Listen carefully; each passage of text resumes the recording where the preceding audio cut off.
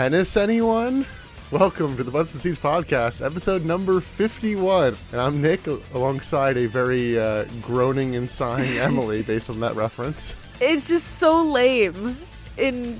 In source material, in retelling, it's just lame. Why do we have to acknowledge the U.S. Open? Why?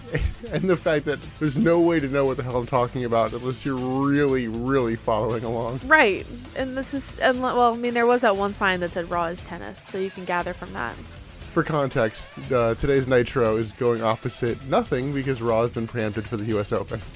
But welcome to the Butts and the Seats podcast, where we take a week-by-week look of the slow but inevitable, or what are we calling it, impending doom now, of WCW in 1990s. Trudge towards the impending doom of WCW.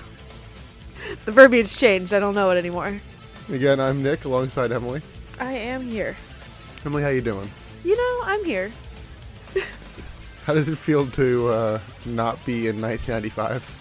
I miss it. This was honestly, like, in all things considered, this was not the worst episode to come back to. I didn't hate myself through all of it, but I miss the stupidity of 1995 wrestling. There was a disturbing lack of Yeti.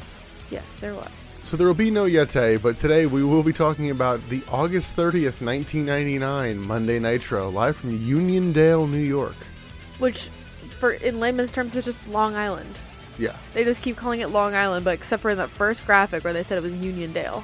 So before we get too much into this episode, let's talk a little bit about ratings, because Emily, would you believe it, this Nitro is the first one in months to break a 4. I mean, that makes sense because it's unopposed. Yes, it did a 4.0. A GPA I never got. And as mentioned, that's not up against Raw. So what do you think Raw did 2 hours later? I mean, ideally, they would probably do the same, if not, like, maybe a little better because they have a better viewership, because supposedly people could watch both shows. Correct. That said, Raw did win. So even 2 hours later, it's still beating everybody. So I don't know how it really works out. It feels like technically less people watched this week. However, it does kind of raise the point that if Nitro actually just moved nights, it might stand a chance. Yeah, I don't know why they feel the need to go head to head instead of. Is it just like a pissing contest? It's pretty much how it started, so yeah, it's probably not far off from that. But yeah, Thunder's not bringing in the ratings, and WWE only has the one show, right? No, we were saying, I think this is the second week where SmackDown exists. Okay, but like prior to this week, WWE only had the one show. Yeah, rewind 2 or 3 weeks and it's just the one show. Yeah, so there's nothing saying that Raw couldn't have Monday and Nitro couldn't have Thursdays. Makes us look weak, brother.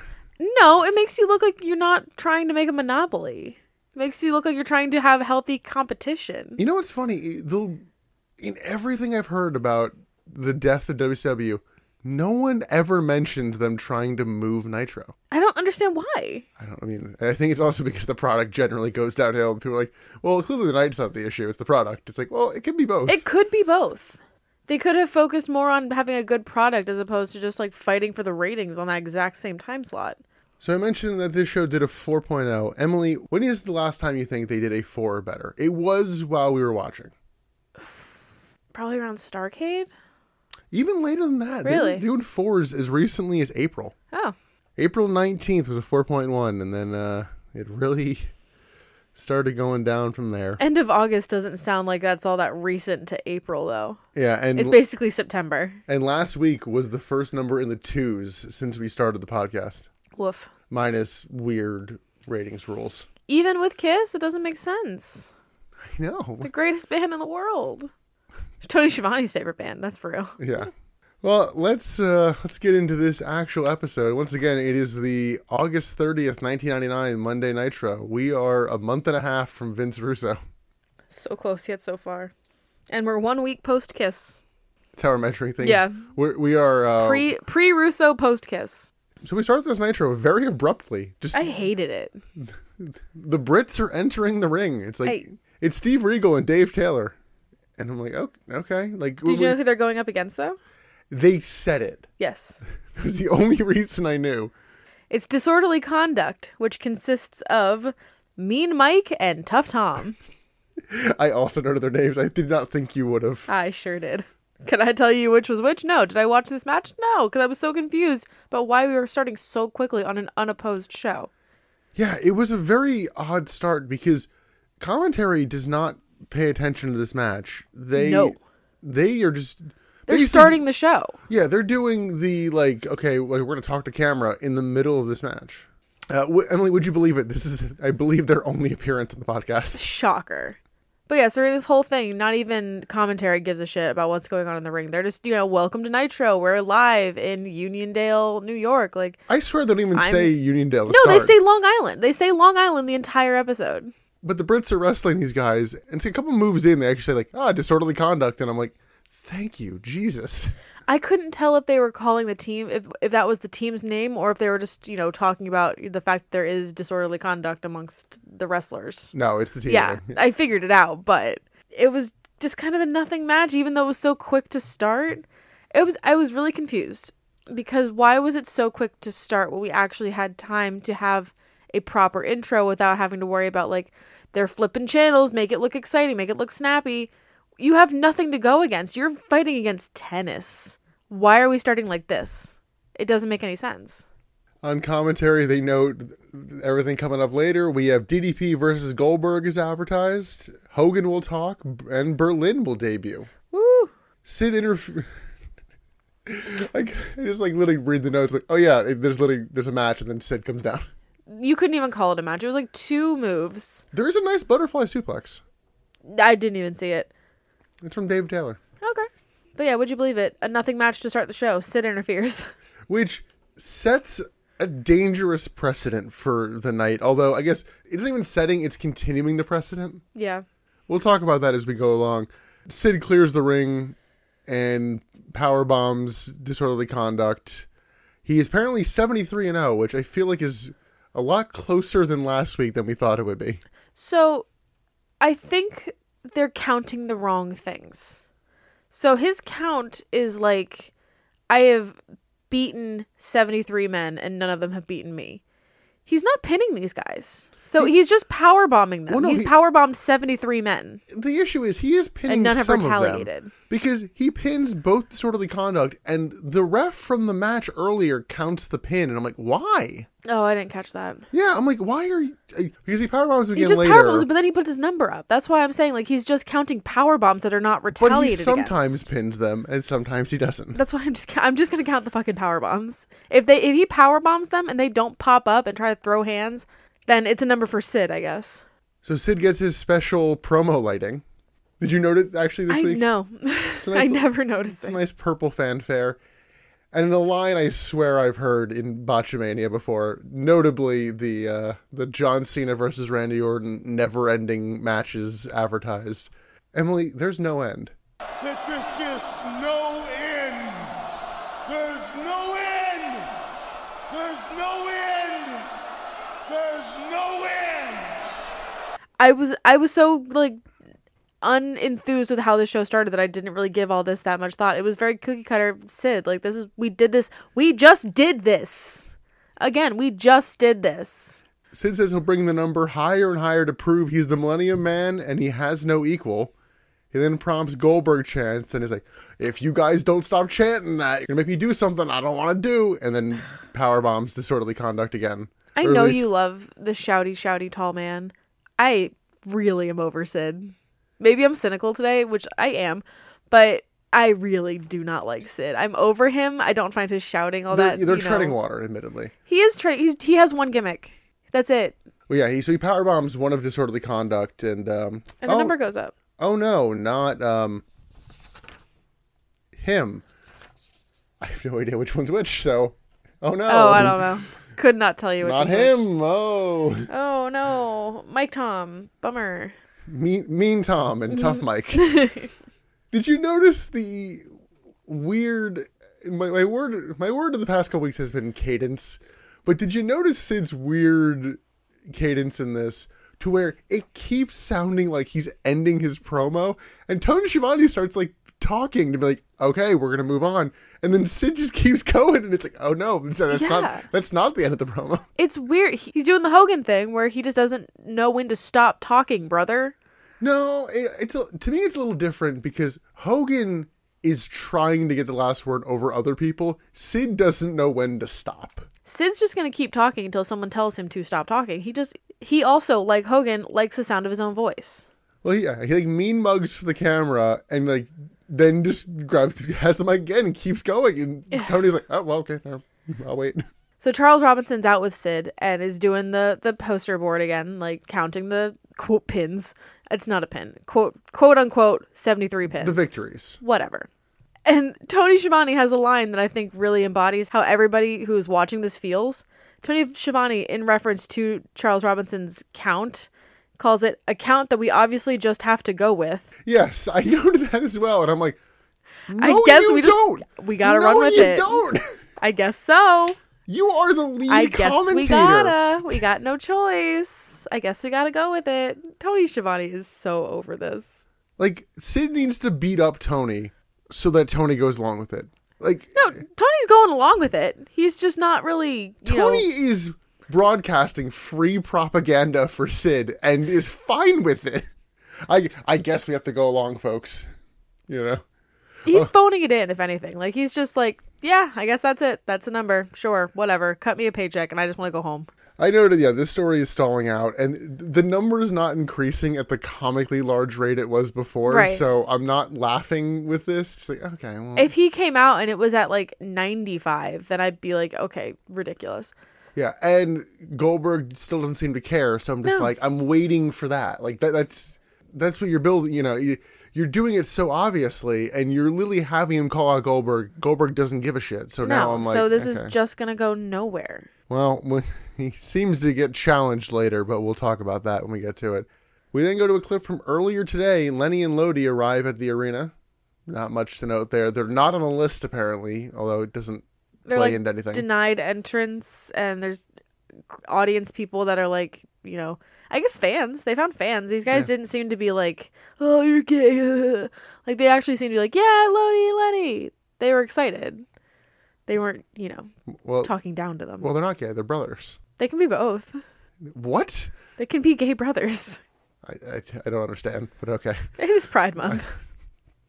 I think by the time this comes out, it will not be anymore. Oh, shit, you're right. It's Independence Month. We then get last week's Nitro recap, which includes Goldberg versus DDP, the Eric Bischoff Are You the President segment, which he's not, Sid, Hogan, Luger, Sting, and Kiss. We then get the Nitro opening, the Nitro Girls, and the opening pyro. Woo! Speaking of the Nitro Girls, I forget if it's here or in a different one. They note, like, oh yeah, that surge for the next Nitro Girl, it's going to be revealed like November 8th. Yeah, November. We have time, man. Yeah, we have 2 months. It was like mid-November, too. I said the 8th. I forget, maybe the 18th for all the hell I remember. I think it was single day. It doesn't matter.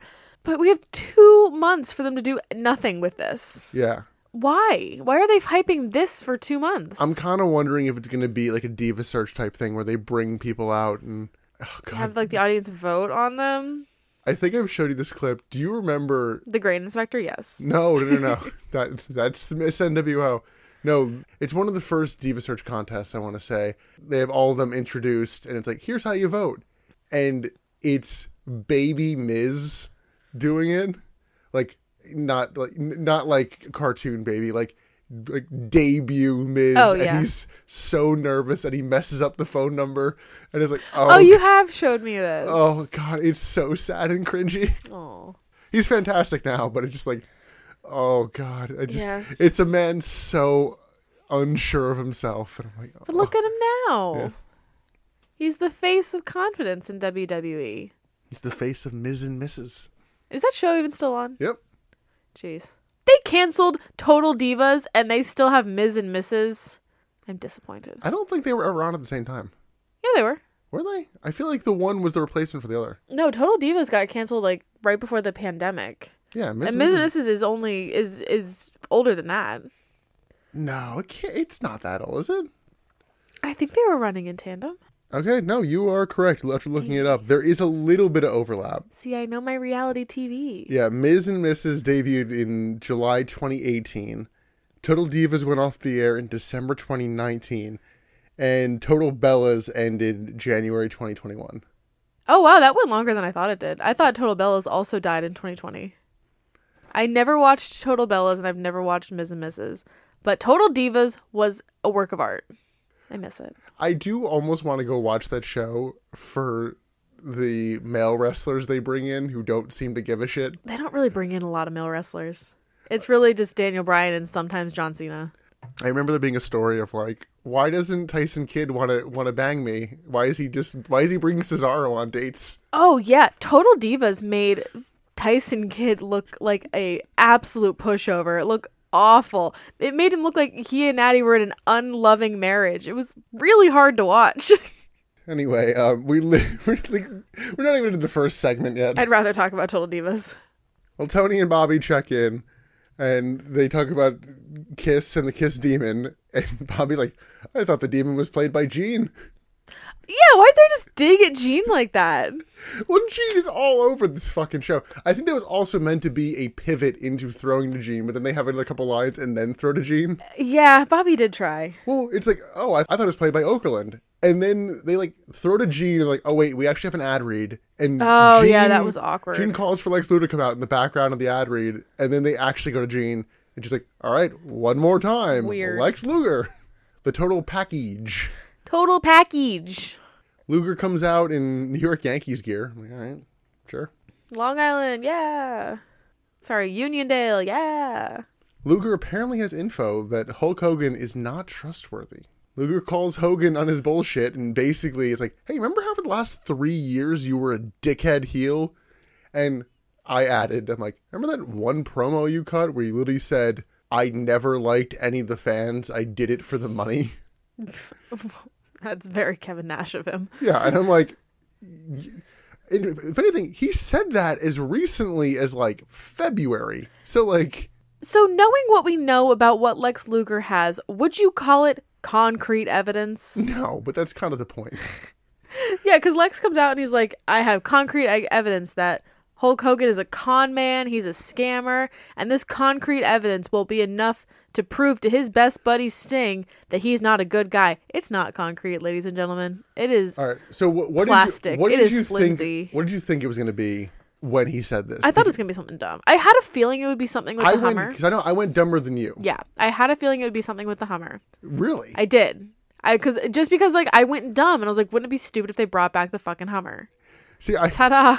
My thought was he's just going to show the end of Bash of the Beach 96 where Hogan turns heel and is like, see, we trusted him once. No, because they're not playing Luger up to be that much of an idiot. And he is doing these promos earnestly. Like, he has something new. And Luger is not meant to be an airhead. Yeah, I do like the wrinkle that he's like, look, I know this isn't popular. Like, I don't feel good about this, but like, you all should know this. That's why I didn't think it was going to be like a cop-out, like, remember when he did this? No, this was going to be something new. Yeah, because he gets booed on the way out. And he's like, oh yeah, I'll show my footage later. Or he didn't say footage. He'll show my whatever. evidence. Yeah. Commentary does note that Sting versus Hogan is set for Fall Brawl for the WCW title. So we have a main event. But that doesn't really feel like it's going to be like a big brawl event yet because they're supposed to be buddies right now, Sting and Hogan. Like, yeah, Sting wants the belt, but it's not going to be like, I hate you, you don't deserve it. So this kind of puts a wrinkle in it.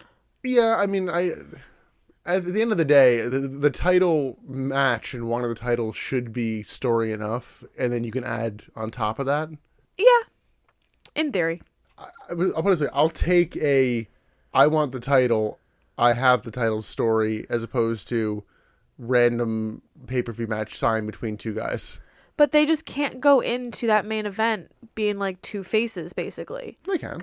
It wouldn't be an exciting main event. Yeah, I mean, I'll take two faces you can do a lot easier than two heels. Yeah, but if one of those heels were to be Hulk Hogan, who is, a fairly good heel, then you could do some like characterization with it. It could be entertaining. It's not, well, Rick Steiner versus DDP. Like, I don't know, random heels. Well, we kind of ran into that actually with Hogan, where it was Hogan and Flair, and it was just like no one cares at this point because it was like the mid-face turn for Hogan, and it's like, okay, no one's likable. When they're big characters like that, I am more willing to let it go. But I also don't really care about the heel-face dynamic. If it's going to be a good show, if it's going to be a good match, it's a good match. Who cares? Well, speaking of big characters, backstage, we get Berlin arriving in a Mercedes. Yeah. Peak German engineering. Ja, guten Tag. Yeah, you want me to leave that in? Ich spreche. He arrives with his security and his interpreter, who we'll see if she's here next week, but we'll get Uda. that. Yeah, Bobby's a little occupied. He's obsessed with the interpreter. Her name is Uda Ludendorff. We then get a Kiss recap. We go to our first actual match. I guess first match with a real ending of the night. It is Lash LaRue versus Scotty Riggs. My first note is I'm waiting for Sid. And so is the crowd because there are strong "We Want Sid" chants during this. But, like, why? Because they're trained to know, oh, this is a bullshit match. Sid's going to come down and kill these dudes. But they want Sid? I guess. He's not doing anything exciting. More exciting than this match. I don't know, man. I honestly, like, during this match, I did start to feel bad for Scotty Riggs and Lash LaRue because nobody gave a shit about them. And they were, like, putting on a match. Like, it wasn't like, outstanding. It wasn't stop everything and, like, focus on this great. But it was still, like, a fairly competent match. But commentary was talking about Kiss, and they were talking about Berlin, and the crowd was chanting for Sid. Like, no one gave a shit. Yeah, this is a bad crowd. Yeah, this is a bad crowd. I don't think it's in this match, but through a bunch of the other matches, they're just looking at something else going on in the crowd. And sometimes it draws commentary's focus. Like, you can literally see everyone on the hard camera looking away from the match. And it's just like, that's just bad. We never figure out what it is. But I looked into it. I couldn't find anything. No one notes it in any sort of recap. It was probably nothing big. It was probably just like an audience member being disorderly with like a security guard or something. I heard something about like someone in a one-piece bathing suit. I'm like, is there someone like showing her boobs? Like, didn't Jean say like she's gonna hit the bricks or something like that? Yeah, I don't know, but yeah, it's a bad crowd tonight. They want to see a very small handful of people, and that's it. That said, this is pretty standard action, and the crowd don't really care because it's two characters that haven't. Scotty Riggs hasn't been on in a while, no, and Lash LaRue hasn't had a completed match in months. Yeah. So Nick, in our last episode when we were doing 95. We were talking about who would be in our non-wrestler boys stable, and we were talking about Ralphus. And you mentioned how much you missed Ralphus, and I agree. And you know who else agrees? Someone in the crowd. This audience. Someone had a sign that said, I miss Ralphus. I do too, brother. Riggs works over LaRue for the most part. Riggs clotheslines LaRue, and the ICP and Vampiro suddenly like come out to ringside. Why? Get used to that sentence. I guess both of them. Yeah. Vampiro points to Riggs and is like, you owe me. What do you owe him? I'm kind of on Riggs' side. Like, what did he do? Riggs hits a rocker dropper and gets the win. Like, LaRue wasn't really distracted by Vampiro or the ICP, so I'm like, okay.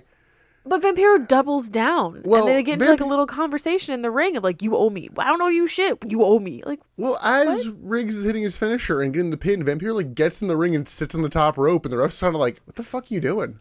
Yeah. So, yeah, and Riggs has no idea what Vampiro is talking about. Like, he like shakes him off and like putting his arm around him, and Vampiro keeps going like, oh, you owe me. Yeah, but even Riggs is like, why? I don't owe you anything. Like, no, you owe me. What do I owe you? Emily, can I make this more frustrating? It's never paid off, is it? This is the last Scotty Riggs match we're going to see. Really? Oh, that's kind of sad. Is it? I don't know. I don't want them to just like disappear. Yeah, I don't really get what they were going for here. And he may appear in a storyline. I forget if he has more like Thunder matches or not, but this is the last time we will see him on the podcast. I'm not really sad, but I'm not like. I don't really feel the need to do a whole post-mortem, but in the arms of the angels, Scotty Riggs wrestled here. I don't know. Okay, and it's probably more attention than we've given him throughout the entire podcast. Yeah, this was weird, and considering they do the story again later, I don't know why they did it here. You owe me. Moving on, I guess. Yeah, moving on. The Revolution then come out in lame t-shirts and black pants, all matching. It's like, oh man, I know the Radicals shirts are also pretty lame, but man, this is also pretty shit t-shirts. Yeah, it is pretty lame. Douglas fires up the crowd and says it's time for a change. Shane Douglas has taken the Revolution and run with it. This wasn't even his thing. He was invited in. Now he's like the fucking leader. Well, did you laugh at him pulling the crowd as much as I did? No. Because he kind of pulls, like, for each person. It's like, with Benoit, hey, you know. I did not catch that. And then he's like, and the franchise. And it was, like, to me, clearly fourth place. And it was like, yeah, no, you're going to lose, Bob. Yeah, no kidding. And both of us kind of noted throughout the last several weeks, and especially here, Dean Malenko just looks done. He's over it. He has one foot out the door. I would not be surprised if he's the one that convinced the others to leave too. Like, Dean sees the inside, I think, better than the other three do. It's a large mix. It has to do with a lot of booking. We'll talk about it when they leave, kind of what happened there. Yeah. I mean, Dean's not getting good matches. Perry's not getting good matches. Chris Benoit has a good run right now with the U.S. title, but I don't know. Does Eddie leave at the same time as the three of them? Yes. See, Eddie's got a good run going right now. So that's why I feel like he's going to need some convincing. So that's why I think like Dean Malenko is the head of the fuck WCW, let's get the hell out of here train. Like I said, we'll chat about it more when we get to it, which isn't until 2000. Which I always think it's before. I mean, it's 2000. January 2000. Oh, okay. Well, it's close. I think it's like the first couple weeks of January. Saturn very meekly challenges Rick Steiner for the TV title at Fall Brawl. Like, it was like a... Perry's not a good promo. You know, if it's not too much trouble. Oh, if you wouldn't mind. Oh, geez, Rick. If you wouldn't mind coming into the ring and having a match. Like, it was sad. It really, like, it cut the legs out of the challenge. It's like, oh, okay, yeah. And then Benoit challenges, like, anyone to face him for the U.S. title, which... I mean, he has a U.S. title match later, but it's not like... It doesn't feel like that was a response to this. No. And then he challenges someone later, so I'm like, why? What's the point of this? And, like, yeah, Dean Malenko doesn't really have much to say or do here right now. Down with Evolution. In with Revolution. In with Revolution. Yeah, something like that. I don't really get the down with Evolution. He doesn't believe in Darwin. You know, He's a creationist. I made that same joke and you got mad at me. Did I? Yeah, I said Shane Douglas is confirmed creationist. And like, oh, that's too dumb. It is dumb. It is dumb. It's the line, you either die a hero or live long enough to see yourself become the villain. I'm like, congratulations. I am the villain. We'll see all these guys later, and they'll actually be doing stuff. I don't know what the point of this was besides kill in 5 minutes. Yeah. I'd rather this shit, though, than 13 matches. Well, speaking of killing time, we get the Nitro Girls. With a prop! Oh, this is the chair one? Ladies have a prop. The props add nothing to the Nitro Girl dances, but they don't take away. I don't know. They're fun. When they have a hat, they have a chair this time, like... You're very simple to please. Listen, I said this during 1995. The setup for the DDP and what's-his-face match, like... Johnny B. Bad. Johnny B. Bad and what was the other guy? Mike Muscle? Max Muscle. Yeah. Maximum Muscle. That whole setup was so simple, and I loved it. I'm a simple woman. Moving on to our most frustrating match of the night, in my opinion. This racist-ass music. Holy shit, yes. I feel like now that we're even monetized, I feel like if we played it, we might get yeah. Might get us pulled off of platforms. Yeah, the most stereotypical like, Asian... like not even like Japanese or Chinese, it's just Asian music. But yeah, it's Kaz Hayashi, by the way, is who this is for, which I swear he didn't have this last time. I don't think he did. Versus, it's either Lenny or Lodi. It's Lodi. Yeah, you wouldn't know that when they're coming out. And you wouldn't know that when the match starts, because both of them were in the ring, and Kaz clears both of them. And I'm like, who the fuck is in this match? Yeah, it was really hard to keep track of. Oh, but when Lenny and Lodi are coming to the ring, one of them says, when Lenny and Lodi are in town, someone's going down. Get it? It's a blowjob. Funny. And if you didn't know that they're gay, one of them has pigtails in, and they put ribbons on the belt. It's Lenny. Who cares? Because he goes over the top and twirling his hair. Oh my god, yeah. Again, you know how we gave the Nitro Girls a prop and they ran with it? We gave Lenny fun hair, and he's just going with it. But yeah, the Christmas ribbons, basically, on the belt. You know how, like, when you go to the drugstore and you need to get, like, a ribbon to put on a bag or a gift, and it's just, like, a sticker? I swear that's what these were.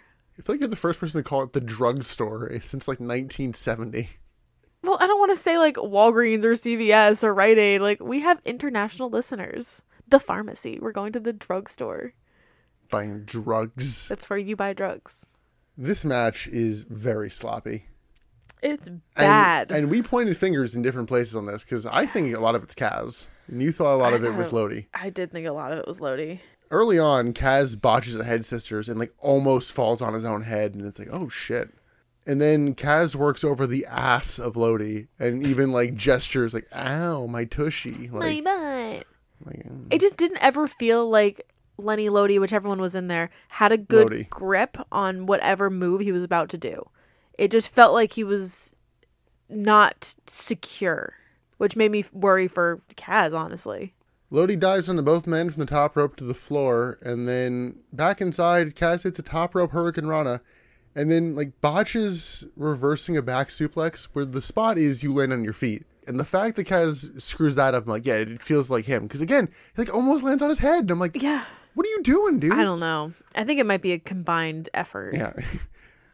In probably an ill-advised spot, he then hits a brain buster. And I'm like, Jesus, okay, this match isn't going great. Let me do the one where I can paralyze a guy. Good. He then gets tripped up on the top rope by Lenny, and then we get a nice middle rope bulldog from Lodi. The ref gets bumped. You thought he got clipped pretty good. It looked like he was putting his head a little too close to where he's supposed to get bumped. And the heels decide to pull twin magic on two men that don't look remotely similar. I guess they're kayfabe brothers, but... They're no Nikki and Brie. So it's like, okay, they're going to do this spot. Then Kaz gets Lenny in a small package and gets the pin, because the ref, I guess, I can't see. And it's like, oh yeah, shoulders down. That's 3. And they go to be like, no, that wasn't me. Like, basically, we cheated. And the ref's like, nah, fuck it. Kaz wins anyway. Yeah, it was really confusing. I also have to raise the point. What was the heels' plan there? Well, they didn't want to lose the belt. But the belt wasn't on the line. You're right. I was thinking that Lenny and Lodi were trying to lose by DQ so that they didn't lose the belt. But if the belt wasn't on the line, that doesn't make any sense. Yeah, and additionally, commentary notes, like, he should have won the Cruiserweight title right there. It's like, is every match with him a Cruiserweight title match? I don't know. Honestly, I think we need to kind of operate under that assumption where if someone is a champion and has a match... Just assume that the belt's on the line. Yeah, because we kind of have that later with the tag team titles, and it's just like... Yeah. But... That one's a little bit more clear, though. I thought so. We'll get there. I thought it was a little more clear. I didn't have an issue with it. Post-match, we'll get there. But let's say the ref comes too. He's just going to see Lenny in the ring and be like, what the fuck are you doing? Like, I don't know. There's no need to be secret when you look that different. They look different, but at a glance, we don't know which is which. I do. Which one's which? The one with the twirly hair is Lenny. He doesn't always have the same hair. The one with the signs is Lodi. He doesn't always have the signs. Also, Lodi, I think, still has very stupid signs. I can tell them apart very easily. It's not that hard. You're having issues in this. One of them looks like Chris Jericho. One of them doesn't. Aha, so you admit he looks like Chris Jericho. You fought me on this weeks ago. No, I fought you on you saying he's trying to be Chris Jericho. He was trying to be Chris Jericho. No, he Jericho wasn't. had the floofy hair and was playing with his hair and came down in like sparkly clothes and was being like a better character. But yeah, no, Lenny was trying to be Jericho. And you just called him Chris Jericho, so I win that argument. I said he looks like him. I win the argument. That's how that works. Mm-hmm. Anyway, before we move on, the heels do beat down Kaz after the match. They hit a like suplex crossbody while the racist music is playing. And it's like, what was the point of this? There was no point. Moving on, we get Mean Gene bringing out Hulk Hogan. Who Mean Gene lauds for living through the eras of, you know, a cell phone in cyberspace world. It's like, he's still relevant. He's still here. He powered through our hero, Hulk Hogan. A cell phone in cyberspace world in 1999. I know. And you have no idea, Mean Gene. Well, I was like, the fact that Hogan gets taken down via, leaked online video, I'm like, yeah, he did not survive a cyberspace world. He does not thrive in the cyberspace world, brother. What's the last time you heard somebody refer to as a cyberspace? I'm now going to all the time. You can't watch me. You go to work tomorrow, like, we got a meeting on the cyberspace. So Hogan comes out in red pants, and I was like, oh, good, he's given up the trunks. He has not. No, this is just his promo pants. Promo pants! We're going to call him promo pants. Hogan fires at the crowd and says he will never stab Sting in the back. He says he'll be in the back eating fruit and being cool while he waits for Luger to present his evidence. Did he actually say eating fruit and being cool? He doesn't say eating fruit. I wanted to take line was being cool. I kind of half caught it. He said he had to go call his son, too.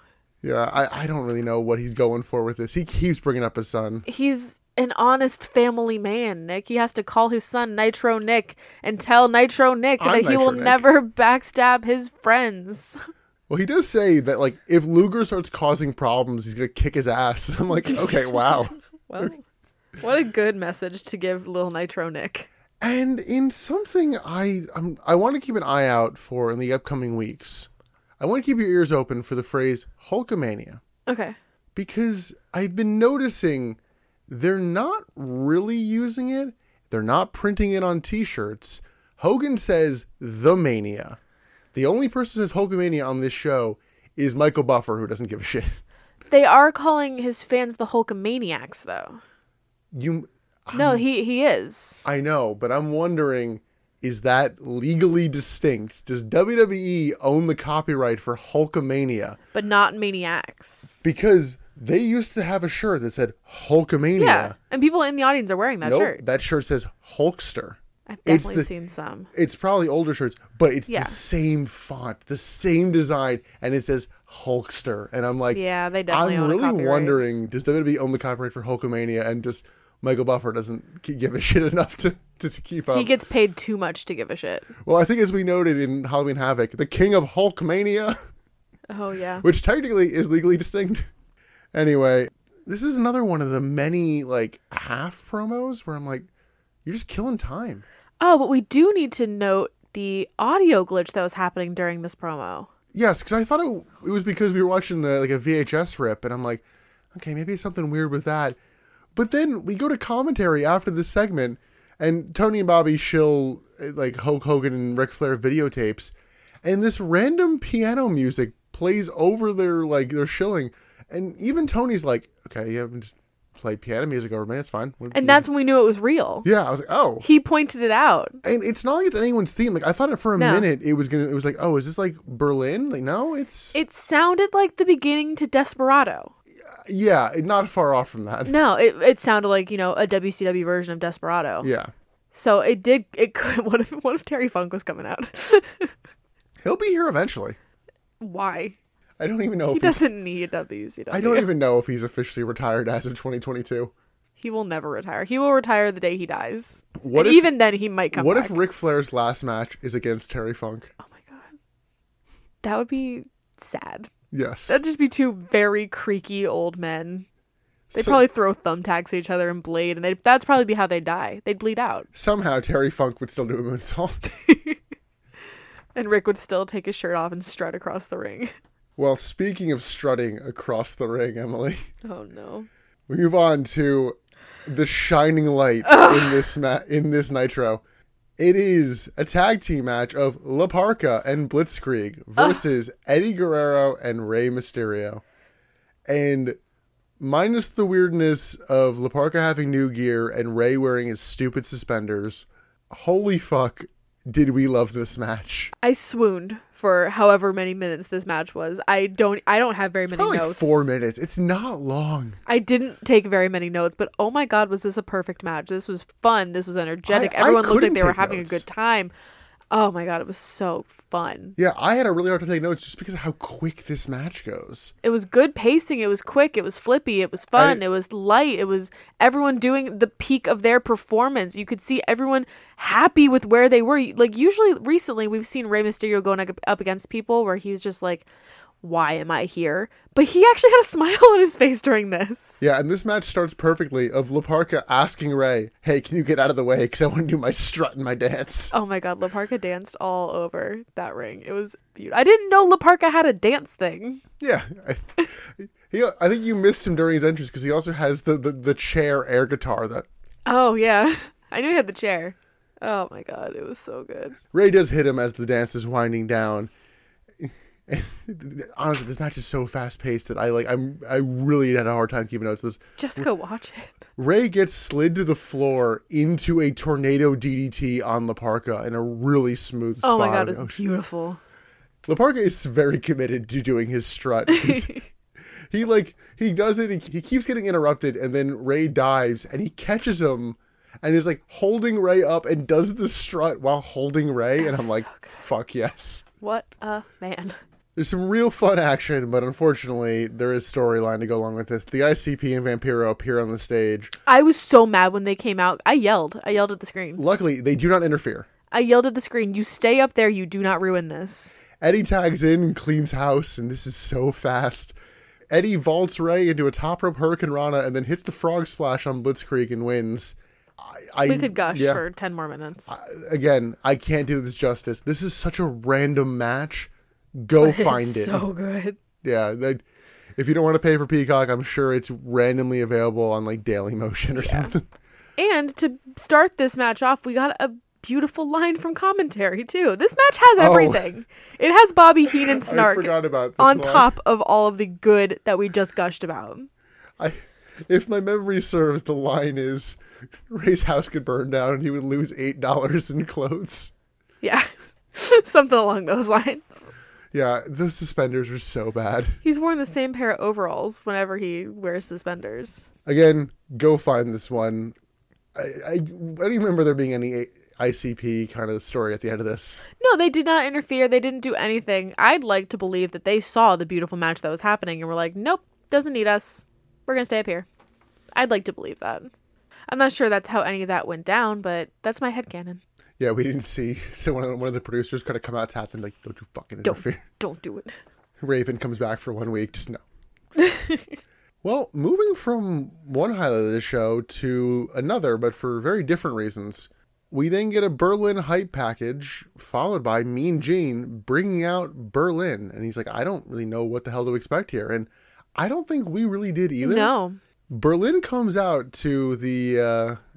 I don't really love the theme, but at least feels I like different. it a lot. It's O Fortuna. Yeah. I'm probably mispronouncing that. I love when they use classical music as wrestlers' themes. Yeah, I just don't love this version they have. Oh, I like it. It feels very, like, dystopian. Yes, I will agree with you on that. Yeah. And yeah, he just comes out, and there's a very different feel in the arena. Like, this feels like something we haven't seen before. It's a different character. They do manage to not note that he's Alex Wright. They do know we know he speaks English, but he refuses to do so. Because English is a dirty, disgusting language and he doesn't want it on his tongue. Yes, well, he notes that later. But Berlin is here, and in a spot both of us loved. His security, who will go on to be a wrestler, gets in the ring before Berlin and pats Gene down. And it was like, it's a nice spot where I don't even know that Gene was fully expecting it. And it was No, I think that might have been the spur of the moment. Maybe, or it was great because I think Bobby like laughs at it too. It's like, we should be doing this a while ago. He comes out with like a whole entourage and they're all in like suits and very corporate looking. And then there's Berlin with his stupid mohawk. I don't love his look, but I like his energy. I don't mind the look. It is different. I'll give you that. Berlin cuts his promo in German, and the interpreter kind of, I guess... I'm actually wondering how accurate the lines are. You're wondering how well he speaks German. I'm like, he is German at the end of the day. He was saying German words. Like, I do recognize some of the words that he was saying that were being translated, so the translation was pretty accurate, I think. I would say he was born in Germany. Yeah. I'm pretty sure I don't know that he's a native German speaker, but I know... He probably has family that, if anything, helped him with the promo. Like, anybody can memorize a paragraph. Yeah, admittedly, I don't know the entire backstory of Alex Wright, so That's shame okay. on me. I always find it ironic when someone who speaks German fluently says that English is a dirty language. Because German, well, I love that language, and I studied it for 6 years. I didn't retain a ton of it, don't ask me. It's not the most beautiful language. It is not a romance language. It is very harsh and hacky and spitty and fun. Well, according to Better Call Saul, how do you say bullshit in German? Bullshit. So he notes in German that it's like, okay, all the wrestlers you have, when they wrestle, they're just wrestling. But when I wrestle, it's an art. Yes, I like that. He does, unfortunately, kill a lot of the intrigue we have. Yeah. He says that he's a machine built by like German businessmen. And he's decided the first man he will destroy. Buff Bagwell. Why? I know. I was like, okay. Why? Cool. Buff? You're in the mid card. Now we know. God. If you're a machine, come out and challenge Goldberg. Goldberg's not doing shit. Well, you can't have him beat Goldberg. I don't know. I haven't beat him. That would hype Goldberg up even more. Okay. Goldberg's about to feud with Sid. Who do you put him up against to elevate him? I don't know. Ironically, as much as WCW is like, okay, it's just like, there's the main event guys and everybody else, it almost speaks to how currently shallow the roster is. Because I'm like, It does feel shallow. I don't know who you'd have him beat to like bring him up to main event status. Benoit? Like maybe? Like that's the only person I can kind of think of. Put the US title on him? I mean, I don't know. I guess. There's not a lot of main event faces so many people right are now. out. Like there's the 3 main event faces, and you're not going to do him against Hogan. You're not Not going to do right him away. against Sting. Sting is facing Hogan. And if you're giving him to Goldberg, you're feeding him to Goldberg. Right. So, and then that kind of kills the gimmick immediately. So I guess at the end of the day, it's got to be Buff. I don't know. A Steiner, maybe? Steiners are heels. And They really don't have very many faces. And Scott hasn't been here in a while. Yeah, I don't know. Well, unfortunately, he's in a tag team, and he admittedly might have gotten a little too race-centric, but him versus Booker T would have been pretty good. That would be good. I think that would be a fun match to watch. Yeah, I don't think that... but- that doesn't have to be race-centric. Okay, it doesn't have to be, but tell me what they wouldn't go there. I don't know. I mean, admittedly, I don't know how much of it would be intentional. I mean, this is the company that 3 years prior called somebody the final solution and then had to change it. But they changed it. But they still sent him out there the first time with Yeah. that. Yeah. Yeah, so all it takes is one mention and then the whole story is uncomfortable. But let's not dwell on what they didn't do. Yeah. Berlin notes that Bagwell represents the worst parts of America. Which, yes. And yeah, he refuses to speak English because the language disgusts him. What did Berlin say that Buff represented? It was like narcissism, machismo, something along those lines. Yeah, it was more or less the cocky attitude of America, and it just... Yeah. I mean, he's not wrong. Yeah, no, that's... He's absolutely not wrong. That's the thing. It's like, whatever we're missing, just know that whatever he said, he wasn't wrong about Buff.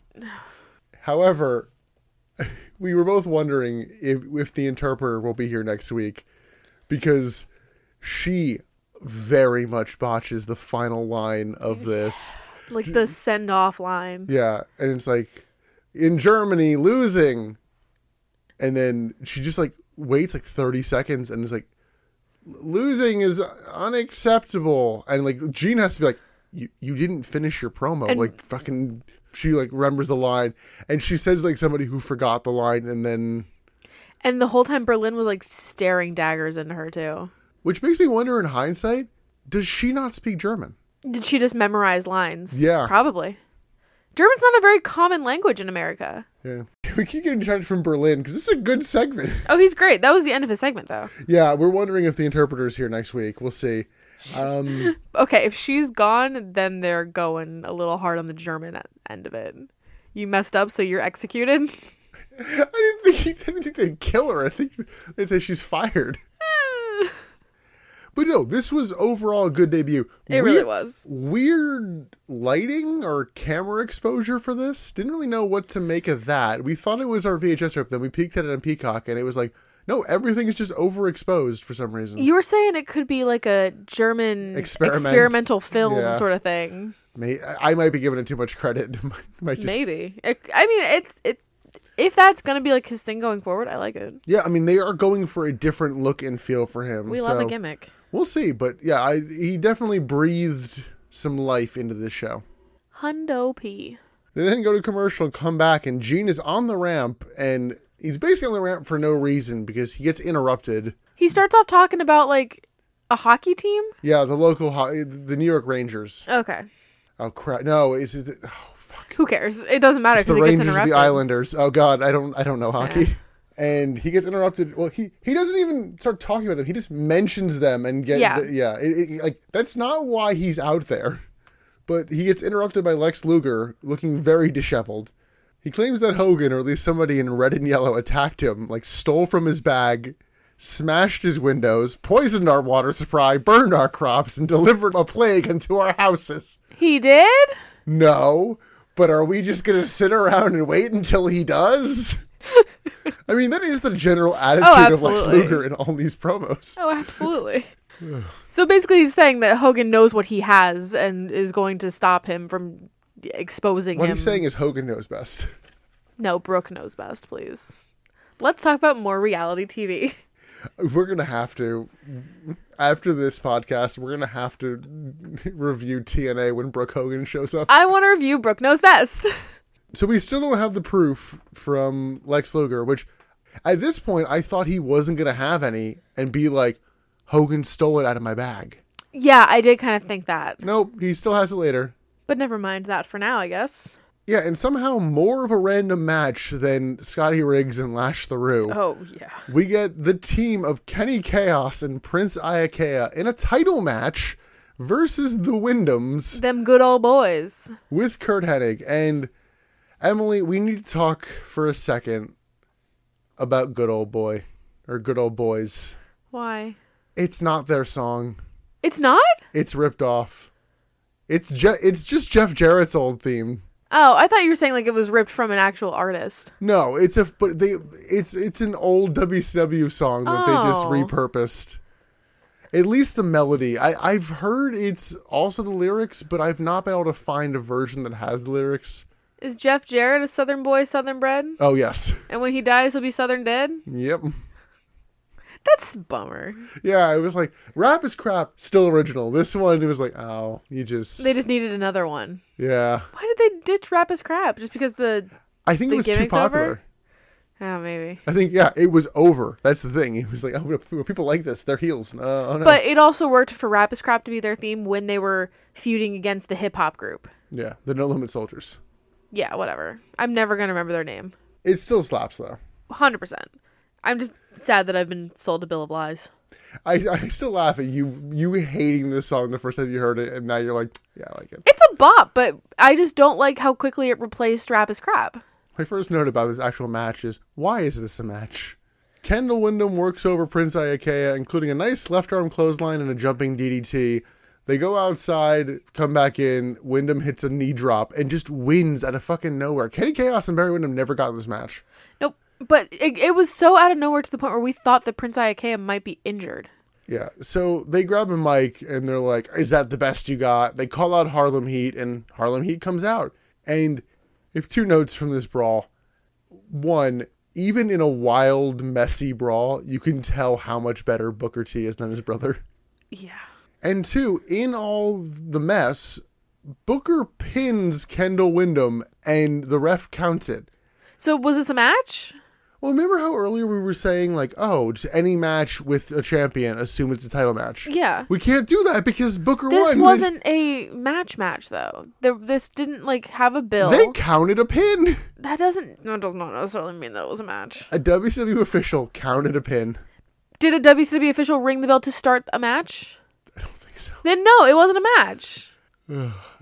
Bobby Duncombe Jr. then comes out and they like try to hog tie Booker and they just fail and just kind of give up and just leave. It's like, what were you going for? It was just a big mess. Yeah, this was maybe 5 minutes in total, maybe even less. Probably and less. Okay. Couldn't tell you why. I mean, it's meant to continue the story of these teams, but yeah, this was just weird. Yeah. I don't know why they had Booker pin Kendall Windham in the middle of the segment. I'm absolutely befuddled. I'm more curious what happened to Prince Iakea. I wouldn't be surprised if that first match was supposed to go longer because the other two never got in the ring. I don't know. But I really don't know. It was weird.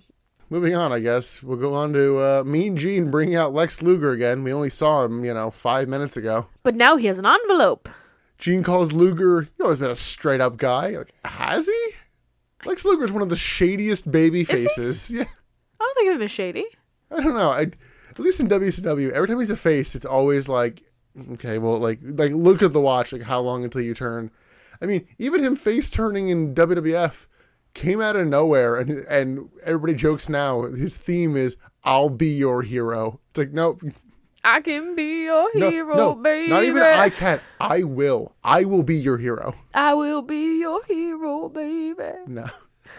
So Luger says he doesn't take any pleasure in this, and he's like, all right, well, Sting, come out. I want to show you this. And Sting comes out. Sting notes that they've been boys for a lot longer than Sting and Hogan. My boy. Luger just accuses Hulk Hogan of driving the white Hummer. And he's like, here's my proof. And it's Hogan wearing a black and white NWO shirt next to a white Hummer. That he has supposedly verified is the same Hummer that hit the limo that held Kevin Nash. Supposedly. Would you like to hear my... Do you have a theory? my hole in Lex Luger's evidence? Oh, what? At this time, we are post NWO merger. And if you remember, the main eventers were in the Wolfpack. So they were wearing black and red, not black and white. But this is supposedly when Hulk was gone with the knee injury. But that's still, he would have been Wolfpack. He wouldn't have been... Did he ever truly wear the black and red, though? Yes. I remember him coming out in the black and white a lot. Yes, he was coming out usually in like a merger of the two, if anything. But yeah, he was wearing the black and red because the black and white was the B team. No, I remember, but I just don't remember Hulk switching over colors. I'm fairly certain he did. Because I remember that merger shirt, but yeah. Yeah. No, that is a hole in the could be plan. a hole. I don't know if that's intentional or not, but Hogan comes out and is like, this doesn't prove anything. It's like, you're not saying you didn't do it. No, he never says, I didn't do it. He says, this is not proof.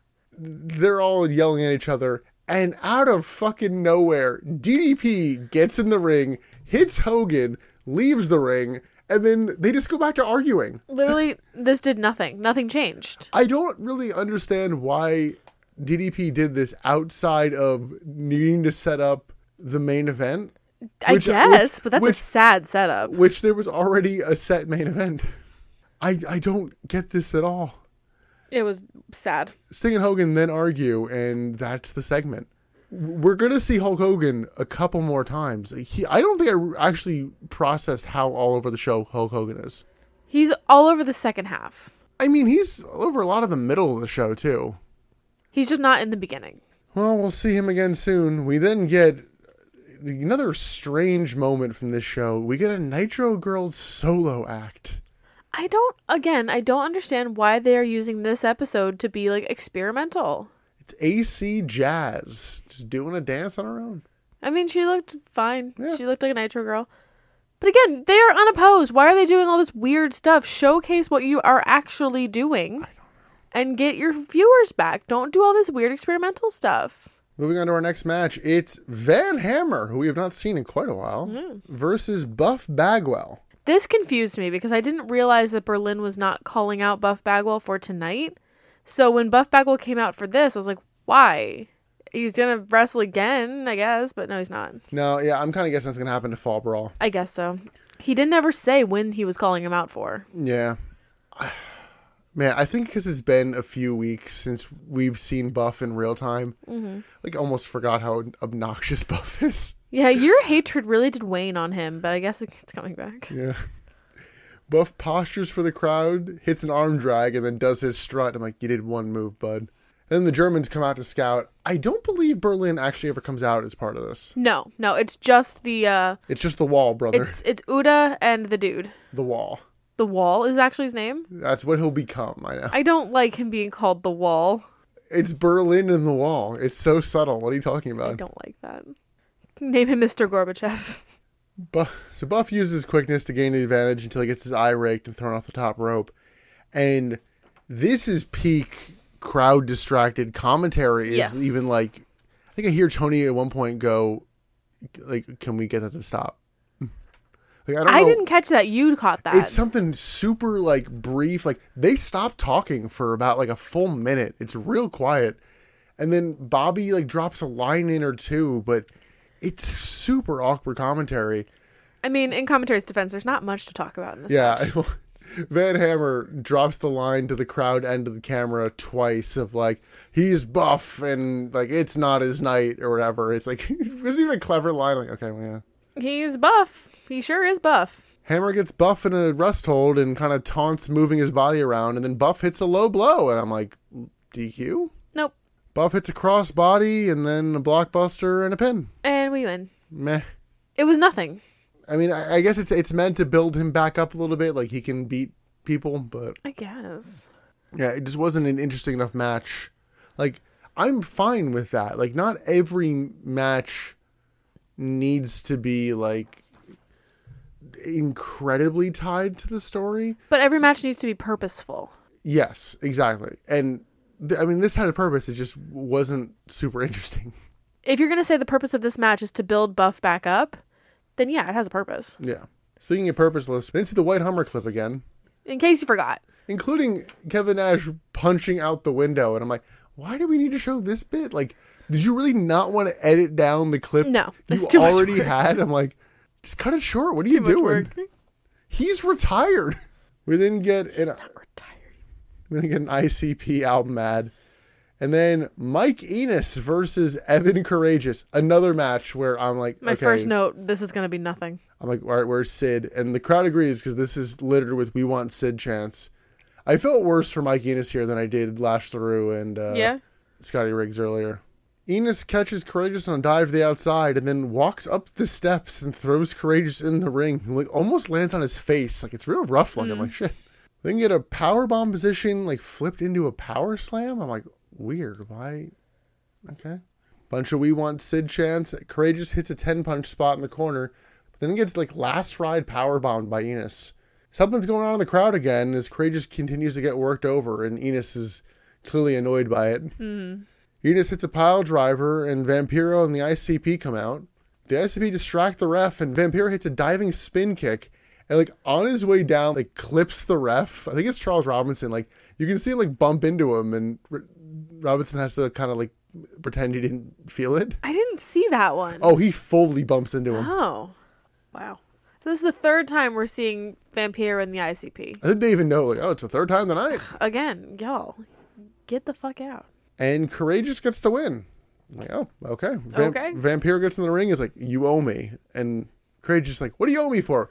This one's at least a little more valid to where, like, he said it after he helped him win, as opposed to Scotty Riggs. He came out and was like, you owe me. And you can actually quantify this owing. Yeah.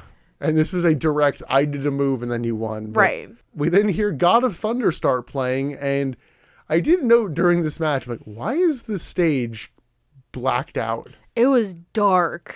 But that's because the stupid Kiss Demon's hull, I guess? Sarcophagus, I think his sarcophagus is hidden in the darkness of the stage.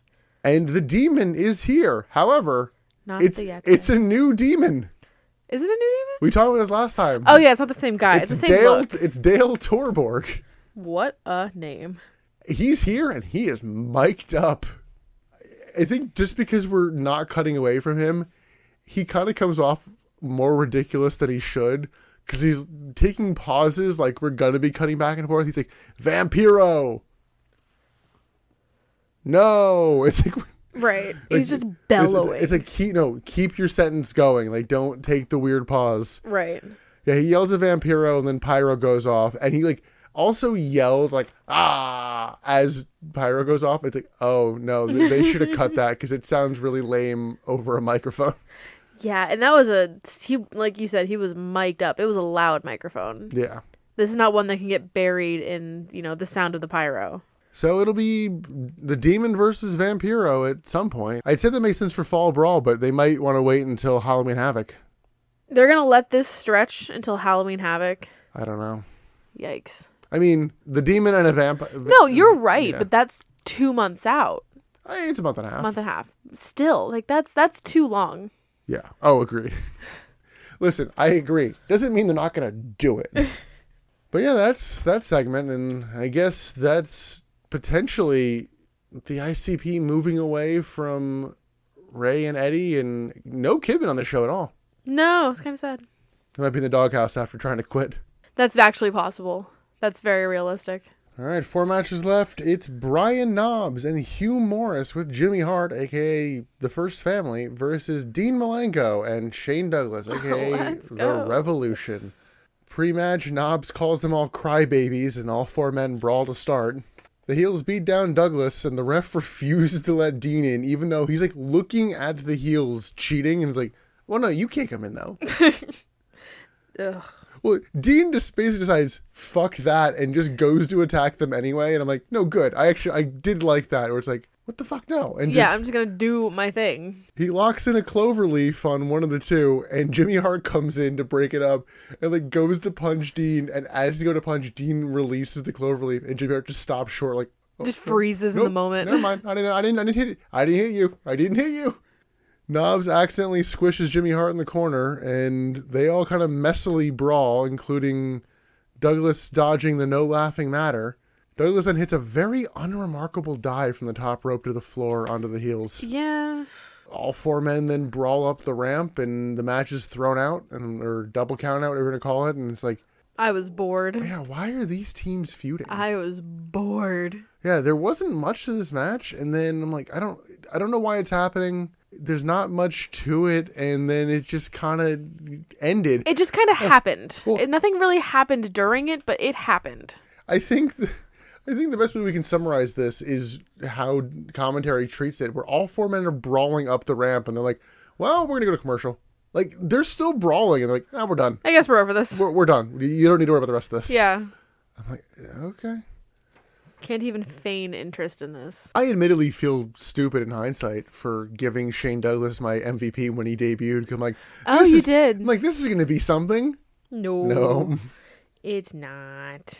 Yeah, I am thoroughly disappointed in Shane Douglas thus He's far. just the mouthpiece for the Revolution. I just know there will eventually be a, like, best of 9 tables matches. Oh my god. I want to say that's Shane Douglas. That sounds like Shane Douglas. Like, first person to put their opponent through 5 tables wins. Oh my god. Oh, Jesus. Again, Mean Gene. And Hogan. Yeah.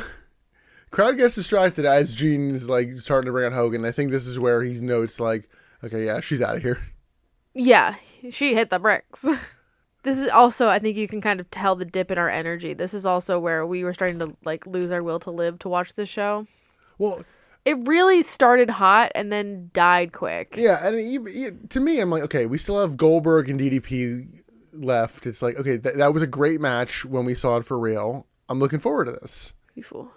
Yeah, so Gene brings out Hogan, and Hogan is such a fucking scumbag that his own son is like, are you going to turn on me, Dad? He's like, no, I would never do that, son. He has to assure his own son, I won't turn on you. Like, fucking dickhead. If you have to reassure your child that you're not going to turn on them, I don't think you are the all-American hero that you think you are. Sounds like, I watched Nitro, Dad. Dad, I saw the shit you were saying. I saw the photo of you and the white Hummer. That's pretty concrete, Dad. Hogan denies everything and says next week he'll throw mud in Luger's face. And I'm like, Jeez. so you're running a smear campaign against the guy who's saying you're a bad guy. It's like, oh, cool. I guess that's how it's going to work. Hogan then notes that he's tired of DDP calling him out every week. What? Win. DDP says 3 things every week, and none of them None involve of you. them are Hogan. You are not bada bing, bada bam, nor bada bang, Hulk Hogan. You love me, you hate me, you can't live without me. You'll never forget me. As well. Whatever. Still not Hogan. You are not the bang. We will not feel you. It's not all about you, Hogan. And you are not better than Canyon. So he wants to fight DDP and then brings out Goldberg, which I thought Hogan was saying, we'll fight him together. Hogan was apparently saying, Goldberg, I know you have this match, but nah, I want it. It's mine. Because Goldberg has to be like, what if we did a tag team? I don't think I caught that Hogan was trying to steal the match. It was subtle, but based on what Goldberg says, it's implied that Hogan was like, nah, my match now, brother. Oh my god.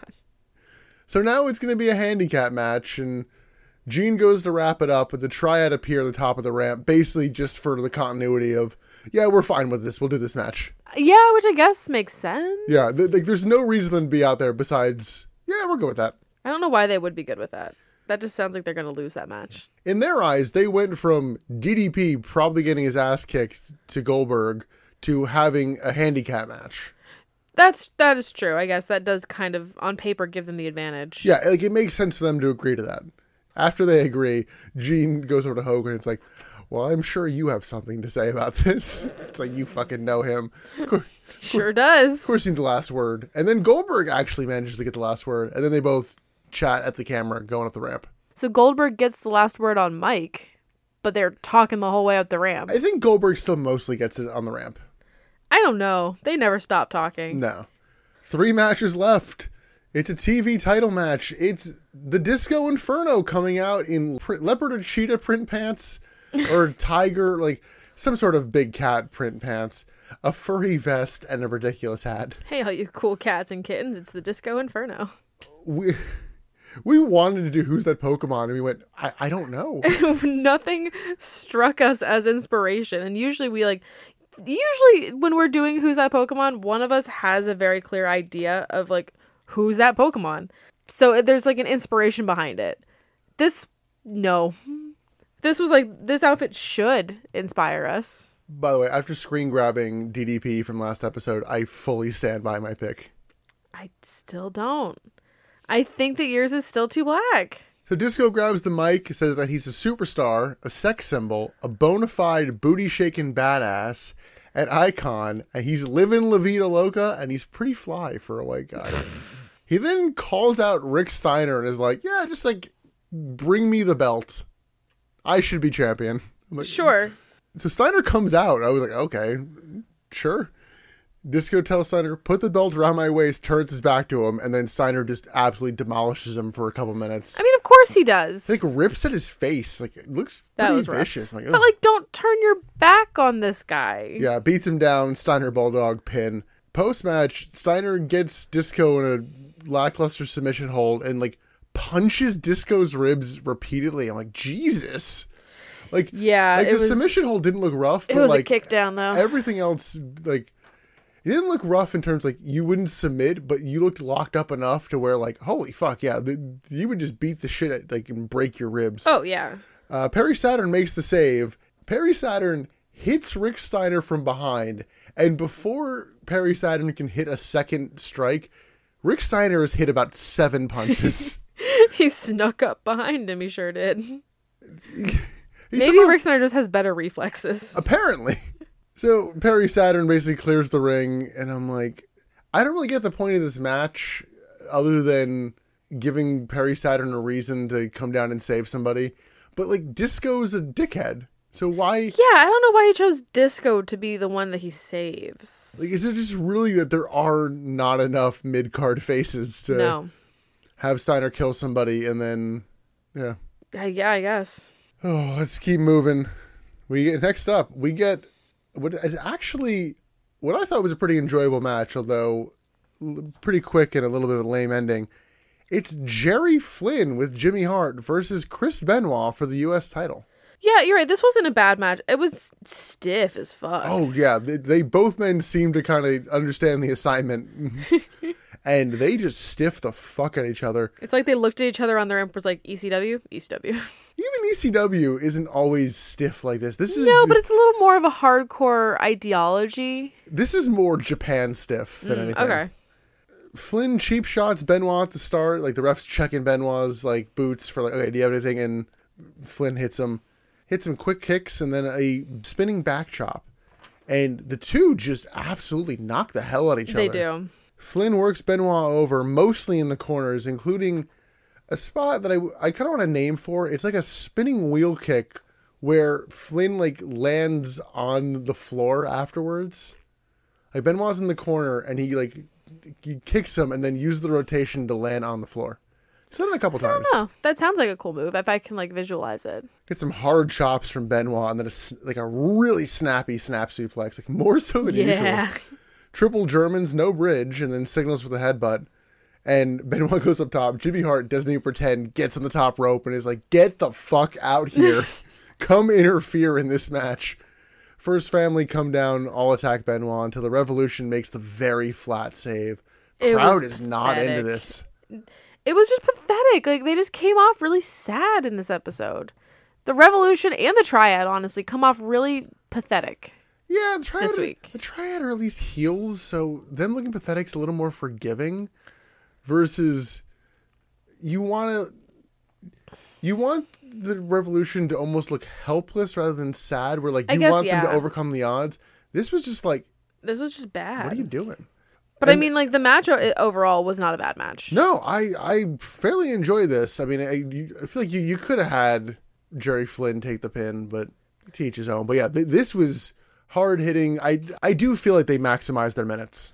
They definitely did. I mean, you can always kind of depend on Chris Benoit to put on a good match and really fill those minutes. But Yeah, they could have done more, I guess, with I don't know. Yeah, I mean, it was a matter of they were probably only given so much time, and they went, okay, well, there's not a rest hold in this match. It is go. They could have done more with the ending. I don't like the interference ending. Yeah, I don't know how much of that is on the performers, but yeah, no, it is lame for the show. Oh, God. As much credit as we're giving Benoit. Oh, he does do a little bit of a fuck up. Yeah, well, he tries to cut a promo, but is clearly a bit winded. Yeah, because again, no rest holds. They were going fast pace, and he's not a great promo to begin with. So he's like, I don't know why Jimmy Hart is, interfering with what we're doing here. I feel like you'd be on board, bud. Mm-hmm. And then in a very ill-advised move, is like, hey, Sid Vicious, we should have a match. He doesn't call him Sid Vicious. No? He says, yo, Psycho Sid Vicious. Oh. I think my brain didn't process that. Oh. So, I'm guessing at Fall Brawl, we're going to have Sid versus Benoit, which could be decent. Could be. But Sid's going to win. Oh, of course. Because he still has that stupid count gimmick. Like, that's going to keep going until he faces Goldberg. Which... Goldberg's if that's not going to be at Fall Brawl, it's going to be Halloween Havoc. I guess so. Yeah. I was going to say, it didn't seem like it was building towards Fall Brawl. I guess, I don't know who. I guess Goldberg faces DDP at Fall Brawl. Yeah, I guess. I don't know. There's not really there's not a clear trajectory to Fall Brawl right now. Plus, considering Sid came in at 73-0 today, he has 100 more wins to go. Well, he did say in his initial promo that he's going to pick up the pace. But he doesn't pick up the pace in this episode. Okay, considering we don't see him later, Sid ended this week at either 75-0 or 77-0, depending on what you count. Because Charles Robinson only had to sign for 75, but then he powerbombed the two men again. So he might have said 77. Okay, let's go with 77. Well, actually, now that I think about it, Benoit actually says, oh, I don't like the number 76. It's just meant to be a thing of, I'm challenging you. I don't want your streak to continue kind of thing. Yeah. It was meant to be a cool line. It wasn't. I don't like this number. That just sounds juvenile. A little bit. What number will Sid Vicious come into next Nitro with? It's got to be in the 90s. Okay, I was going to say 87. I'm going 94. So that match will happen eventually, and let's move on to our main event. Finally. It is the team of Goldberg and Hulk Hogan versus the Jersey Triad, and it's time for Michael Buffer. Michael Buffer time. Now, feel free to disagree with me here. Yeah. I love to do that. To me, DDP just looks like such a bigger star than Bam Bam and Kanyon over the last couple of weeks. I don't know what it is. Maybe it's just because I know it's DDP, but I think you're looking at it through DDP colored glasses. It's just a matter of just his presence. It's not anything elaborate he's doing on the mic, and just the look. He just kind of exudes he's the leader of this group, and he feels like a big deal to me.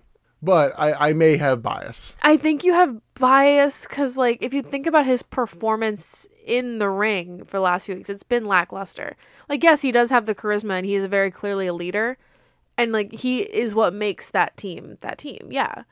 But I don't know. I think you are looking at him through rose-colored DDP glasses. I will say I don't have any disillusion that he will beat Goldberg at Fall Brawl. Sure. He's gonna get his ass kicked. What if he doesn't? What if he actually does beat him? They're clearly building to Goldberg getting whatever title shot at Starrcade. Oh, true. When is Starrcade again? December. I knew it was opposite of WrestleMania. The way I see it, you have Goldberg win at Fall Brawl. You have him beat Sid at Halloween Havoc. I don't know what replaces World War III. I know we don't have one, but whatever that pay-per-view is, I don't know what you do. I guess maybe you have him win some sort of number one contender match. And then you have him face whoever's the champion at Starrcade. At Starrcade. I guess that would make sense. Could be Hogan, could be... I don't know. I don't know how else I could see DDP versus Sting. I don't think that's as far-fetched, honestly. They're not really doing as much with Goldberg as they used to. Oh, I agree. But I think they want to do this... I imagine they want to do this title story with Goldberg, but they don't have anything in the meantime. Fair. Like, they don't know what to do with Goldberg besides have him win a big match or lose a massive match. Yeah, but they don't have enough guys to be a massive match. Yeah. Anyway, though, the Triad come out, and Kanyon does his thing on the mic. DDP does a kind of shorter version of his shtick. And Hulk Hogan comes out in trunks. And I'm like, damn it, I really wanted you to be back in the pants. He just looks... Listen, you know I don't like the trunks. I don't like trunks on any of the guys. He just looks anachronistic here. He just looks... That's a word.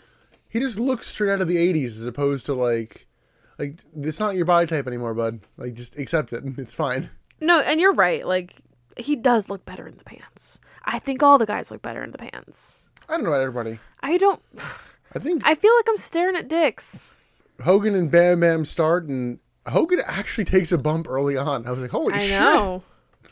He dodges a flying headbutt and then clears the Triad from the ring. Once again in the Hulk Hogan fashion of, I don't really need a partner, brother. No. Hogan tags in Goldberg and Bam Bam tags in Kanyon.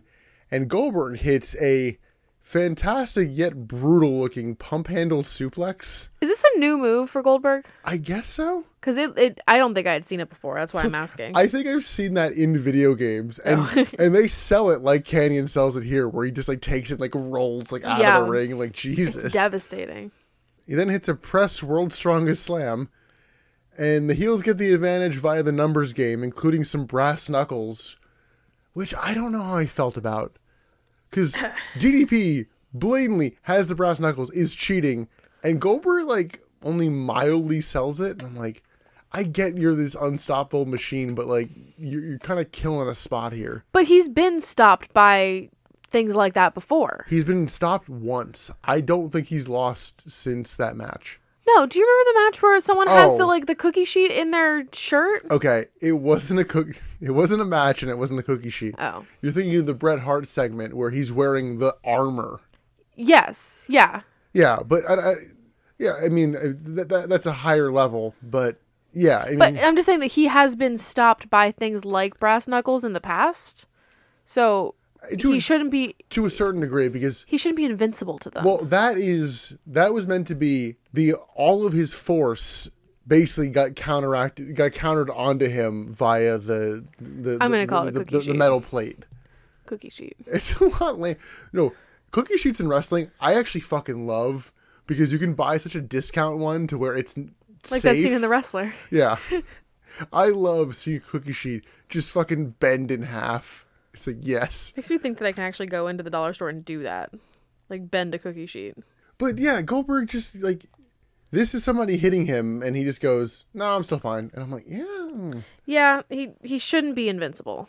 Like, have Hogan break up the pin and have, like, Goldberg slowly come to kind of like, oh, shit, like, I'm dazed. As opposed to, like, he just kind of, like, gets up on his own. I'm like, okay. Goldberg hits a double clothesline and just like walks over, tags Hogan, like no desperation tag. I'm like, yeah. Hogan hulks up on DDP, who gets booted out of the ring. Glorious spear to Kanyon. We get a big boot to Bam Bam Bigelow, and it gets a little messy in the camera shot here of Hogan's waiting for Goldberg to set up for the jackhammer. As he's setting up, Hogan hits the leg drop and pins Bam Bam Bigelow. That's happening in the background of the shot. That's the finish of the match. In the meantime, though, DDP has a chair and hits Goldberg with it, like while he's setting up for the jackhammer, and then hits a diamond cutter on him. But it's like, oh, the match is over. Okay, yeah. That was weird. And additionally, Goldberg just gets straight up, which I think is meant to be part of the story, because when they cut to DDP on the floor, he's like, what the absolute hell? Like, holy shit. I fucked up. Yeah. But it's like, yeah, the match ends in like the background of the shot of a diamond cutter. Because I remember asking you, like, did we see the pin? And you're like, yeah, it was back there. It happened. Yeah. It was a very strange ending to the point where I was like, was this like the intended ending? Well, it's not stranger than the ending of the show. Well, because we then go backstage to Sting knocking on Hulk Hogan's door going, is he in there? Clearly not. He's in the ring having a match. Fucker, he's like, look. Look at the camera. The security guard's like, okay, well, Hogan's not in there. I can't let you in. And Sting's like, no, it's fine. Yeah, you're gonna. He opens the door and for about, You know how film is 24 frames per second and TV is usually 30 frames per second? We then see the Macho Man, Randy Savage, for what I'd say is about 39 frames.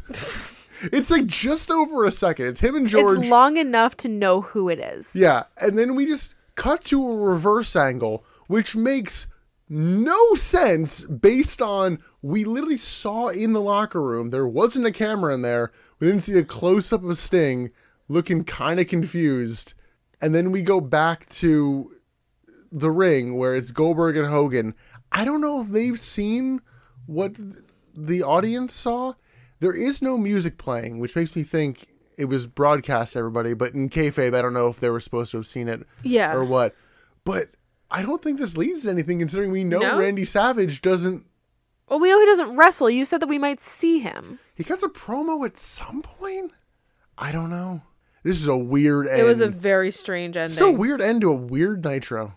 A lot of ups and downs. It was very up and down, which it doesn't make sense for it to be so up and down because there's nothing going against them. Why don't they just do the show the way they do the show? Why do they feel the need to change everything this night? I don't know how much. I mean, outside of the opening bit, I don't know how much they changed from their usual stuff. It's the same mess it usually is. It felt like the same mess plus one. Well, they also technically have next week unopposed, so we'll see if they make any changes. How long is the U.S. Open? I legitimately don't know. It might be... I don't know tennis well enough. It might be just enough to where it's over the 2 weeks, but... Well, yeah, we'll have to see if they make any changes going forward. Emily, any final thoughts on this Nitro? It's not as bad as I thought it would be. I was expecting a lot worse coming out of Halloween Havoc. I was expecting to kind of go like feet first into the flames of the shit show of Nitro. Yeah, there was enough good stuff to keep us distracted. Way too many Mean Gene and Hogan segments, but... Yeah, but it was enough to keep us interested. We did take a break, but it was not like it wasn't so much a necessity break as it was like, I just need to get up for a second, because it's a 3-hour show. Like, yeah. Necessity in the terms of I need to pee and I need to like get a drink and have a snack.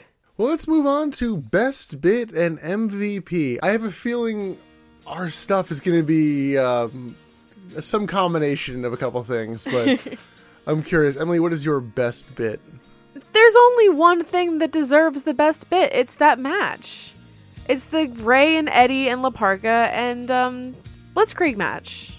Yeah, I totally get what you're saying there. I was debating between that and what I'm going to pick, because I think both of them are the reasons to watch this show. I think the Berlin debut is different and unique, is different and interesting enough to where it warrants peeking at. So I think...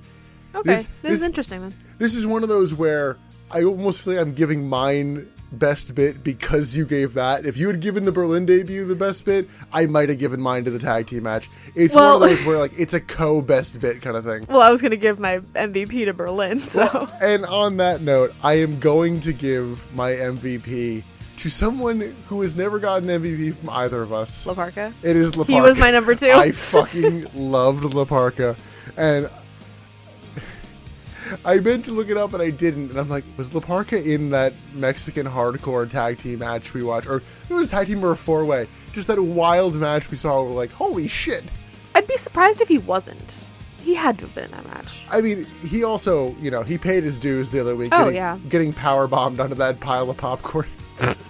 Okay, that was him. Actually, shit, was that him or Silver King? I don't even remember. Or was that El Dandy? No, it was not El Dandy. It was him or Silver King, but I think it might have been. I think it was La Parka.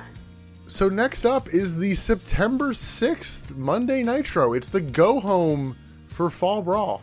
I don't feel like we have much of a card for Fall Brawl, honestly. Like, we have a few, but... So you're saying they're having an advertising issue right now? Yes. Yeah, would you believe that we're going to see somebody for the first time in a long while next week? Is it fucking Kevin Nash? It's Bret Hart. Oh, you mentioned that he was doing house shows. He's going to be, but they didn't mention him once on commentary. Bret Hart's going to be back next week. I'm wondering if they're going to do, like, commercials and stuff hyping his return. I mean, I'd hope so, but Yeah, so that'll be next time. And until then, you can listen to all of our back catalog on Apple Podcasts, Google Podcasts, Amazon Podcasts, Spotify, Stitcher, and iHeartRadio. Either get caught up on what's been going on recently in the timeline, or listen to Halloween Havoc and just have a bit of fun and listen to us talk about the Yeti. The Yeti. You didn't make any Yeti jokes. You can also follow us on our social media on Twitter and Instagram at Butts in the Pod, and on Facebook at the Butts and Seeds Podcast. Emily, did you post the Who's That Pokemon? I sure did. Did you do it just because you edited and you actually remembered to do it? No, I mean, I remembered because I just wanted to wait until our last episode went up. It was a timing thing. But I did post it, and I posted on our Twitter and Facebook, and it's all up and going. Well, awesome. Well, the next episode should be coming to you in the next 2 weeks. But until then, Emily, any closing thoughts before we get out of here? I miss the Yeti. We all do. Listen, this show would be a lot better with more Yeti. That is true. And when the Yeti is not on screen, all the other characters should be asking, where's the Yeti? But until Bret Hart's return, I'm Nick. I'm Emily. And thanks for listening to the Butts and Seeds Podcast. Bye.